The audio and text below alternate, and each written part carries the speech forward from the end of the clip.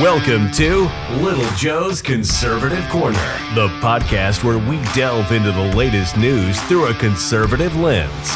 In each episode, Little Joe sifts through the top headlines and news articles, offering insightful commentary and analysis from a right-leaning perspective. Whether it's politics, culture, or current events, this show explores the issues that matter most to conservative listeners. Get ready to cut through the noise and get to the heart of what's really going on in the world today. Let's get started. Welcome to Little Joe's Conservative Corner.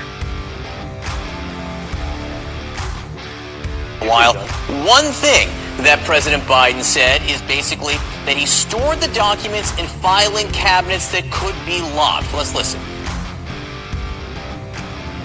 All the stuff that was in my home was in filing cabinets that were either locked or able to be locked.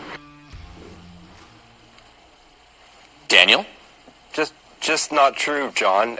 This report from the special counsel includes photos. Those photos include shots of a box just sitting in President Biden's Delaware garage. The special counsel described it as a badly damaged box sitting amid household detritus. So there was some material that was in cabinets, locked or lockable, as the president said, but all of it certainly not. And that open, unsealed, damaged box included, according to the special counsel, highly sensitive, top-secret material about the war in Afghanistan.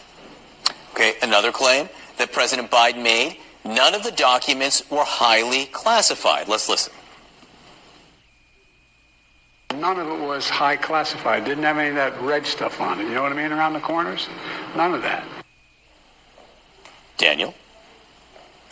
That claim that he didn't have any material that was quote-unquote high classified is also not true, John. The special counsel's report says that the president possessed multiple highly classified documents that were indeed marked as being highly classified documents, including some marked as top secret /SCI, sensitive compartmented information. That is a very high level of classification. For example, special counsel Hur discussed two top secret documents about Afghanistan found in that open, unsealed, damaged box in the garage, one of which Hur said contains highly sensitive info about military programs, and another that contains info about sensitive intelligence and sources and methods. Now, it's not clear, John, if any of those Biden documents had those colored borders we saw on classified docs that former President Trump had, which I think is what President Biden was referring to when he talked about red around the corners. But still, whatever coloring these documents had, the special counsel says they were clearly marked as highly classified. And then I should add, Hur also said that investigators' analysis of Biden's own handwritten notes from his time as vice president showed that these notebooks also contained highly classified info, though those were not marked. And Hur said a sampling of 37 excerpts found that, quote, 8 are top secret with sensitive compartmented information, 7 of which include information concerning human intelligence sources, plus 6 others that were top secret. And then the third claim that he made, Daniel, there, was that he did not share classified information with a ghostwriter on a book he was working on. Listen to that. I did not share classified information. I did not share it. With your ghostwriter? With my ghostwriter, I did not. Guarantee you did not. But the special counsel said it. Well, no, he did not say that. Okay. He did not say that. So he's entitled to say he didn't do it. He can defend himself. But he also said the special counsel didn't say that he did share that classified info with the ghostwriter.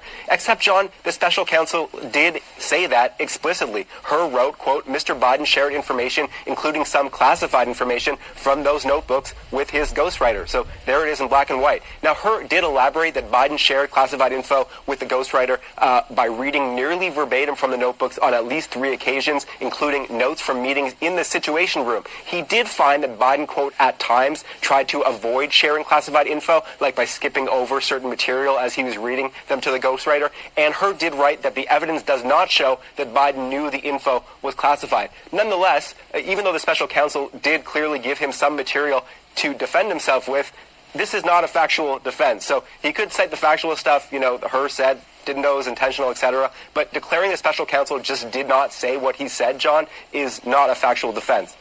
Important to note, Daniel Dale, always great to have you. Thanks so much. All right, welcome back, everybody, on this Monday. That is your two-tier justice system hard at work. It's all out there for everybody to see. It obviously, the rules are different depending on which political party you align yourself with. President Trump's getting dumped on, and Joe Biden, who did, in my opinion, worse than President Trump did because he had the right to declassify, is getting a free pass. So we talked about that last week, but I just wanted to kind of go over that. What you'll probably find more shocking is that was on CNN.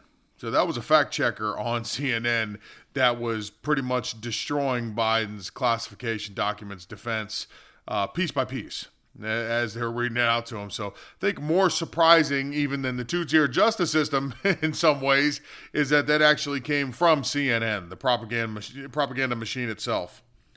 I thought that was more interesting, to be honest with you.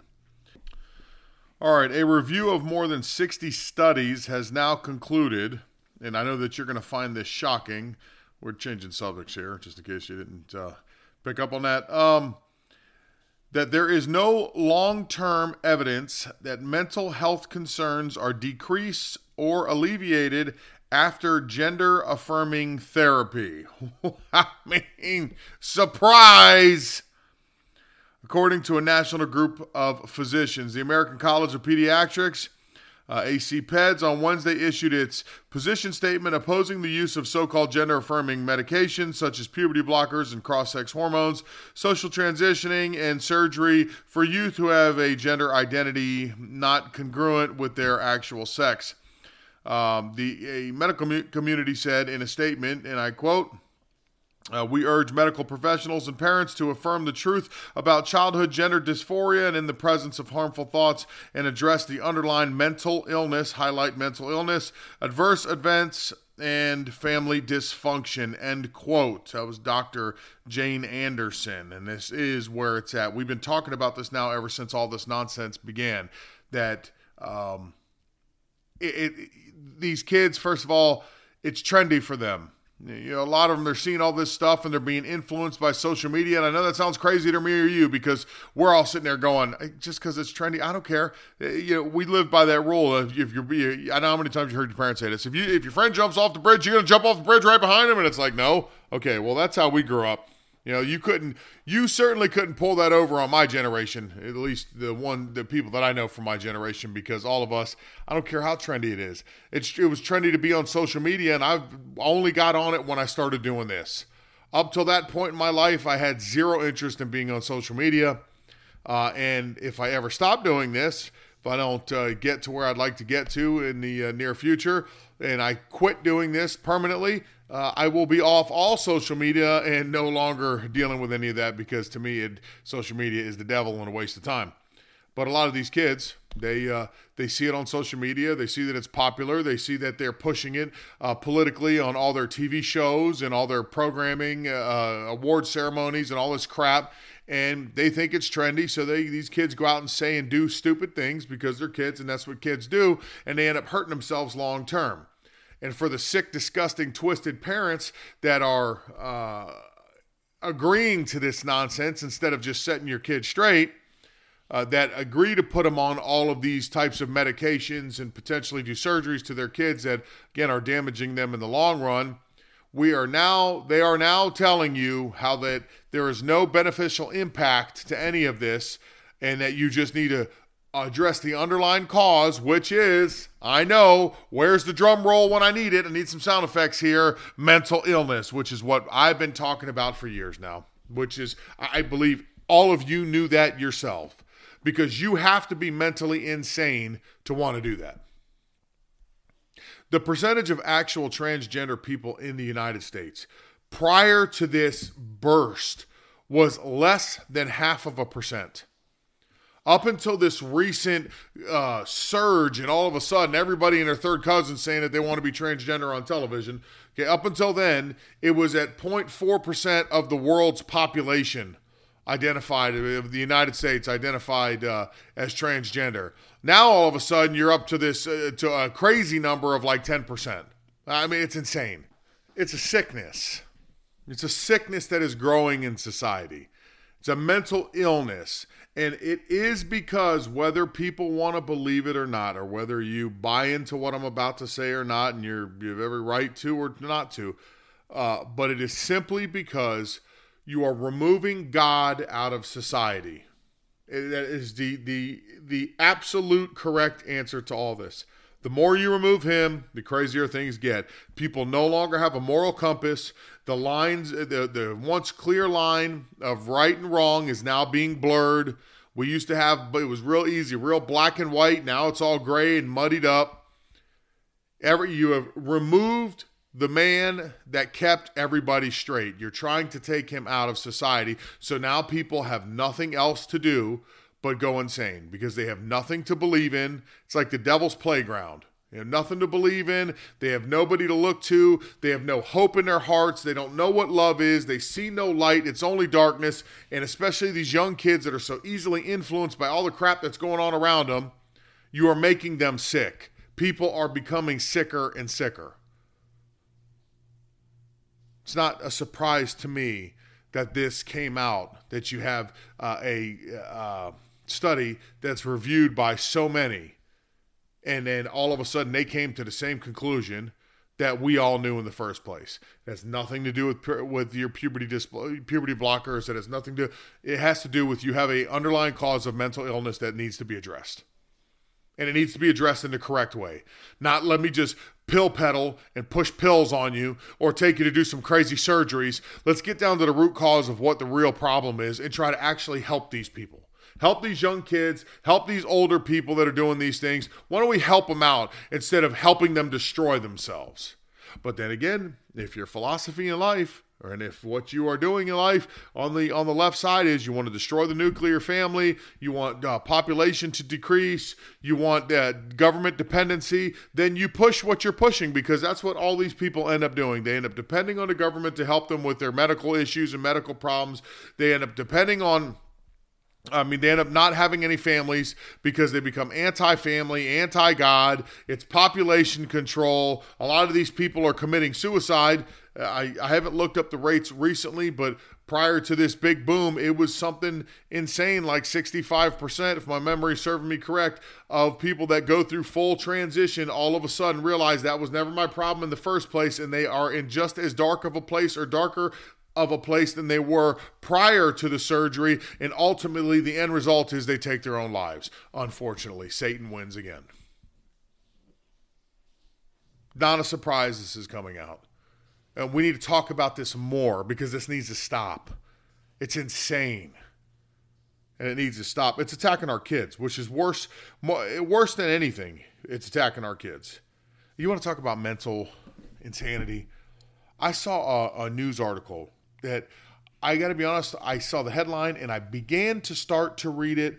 And then I just said to myself, I don't know how much I have a heart to finish reading this, because you want to talk about mentally disturbed people. It was on the Daily Caller.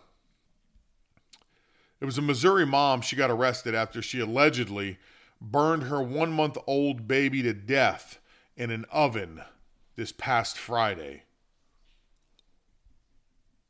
You hear what I'm saying? That's where society is at. You cooked a 1-month-old in the oven. That poor child. I mean, the only light in this whole situation is that child's on the express pass to heaven. That baby goes straight to heaven. That's pure and innocent. The best part of humanity. Children and toddlers, they're so honest and innocent and pure. They're the best part of society. They are the best of what we should be.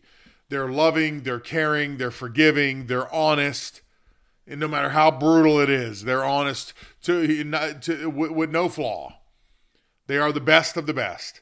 The only light in this whole scenario is if you actually are not an atheist, if you actually believe in God, you believe in a higher being, and you believe his ways and his laws in the Bible, then you know that baby just got the express pass straight to paradise. So a brief moment of pain to spend an eternity and never feeling pain, sadness, anything ever again. That's about it. But you want to talk about sick and disturbed people? I want to talk about somebody that I don't even know why this person's allowed to live. Hey, in society, to keep things in check, why aren't we doing what we did back in the day? It's an eye for an eye. You cooked a baby in an oven.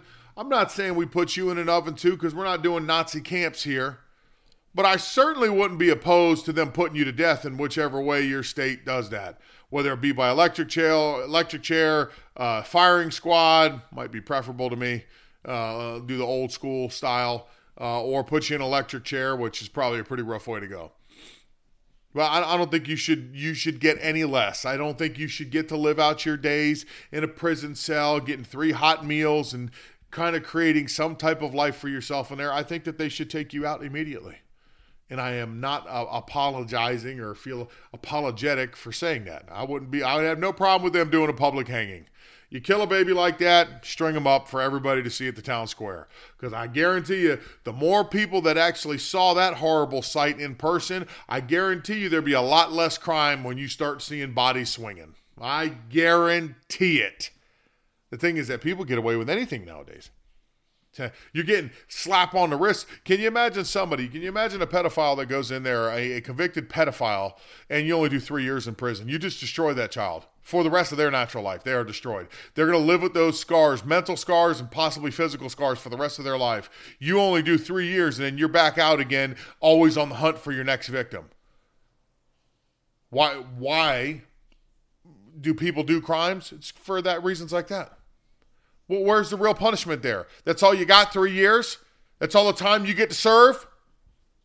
Now, on the other hand, if you took that guy and you said he is convicted of this, he has run a free and fair trial, he's got judged by his peers, everything was done according to the law, and he is guilty. Now we are taking him over to the town square and we are going to hang him. I guarantee you that all other pedophiles are going to think not once, not twice, but probably about 300 times before they do anything stupid and ruin another child and damage that poor child's life for the rest of their life, because they know, guess what, that's going to be your neck stretching next time.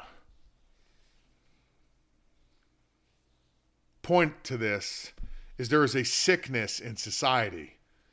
It's not stopping. I mean, when we're hearing that they're doing things like this,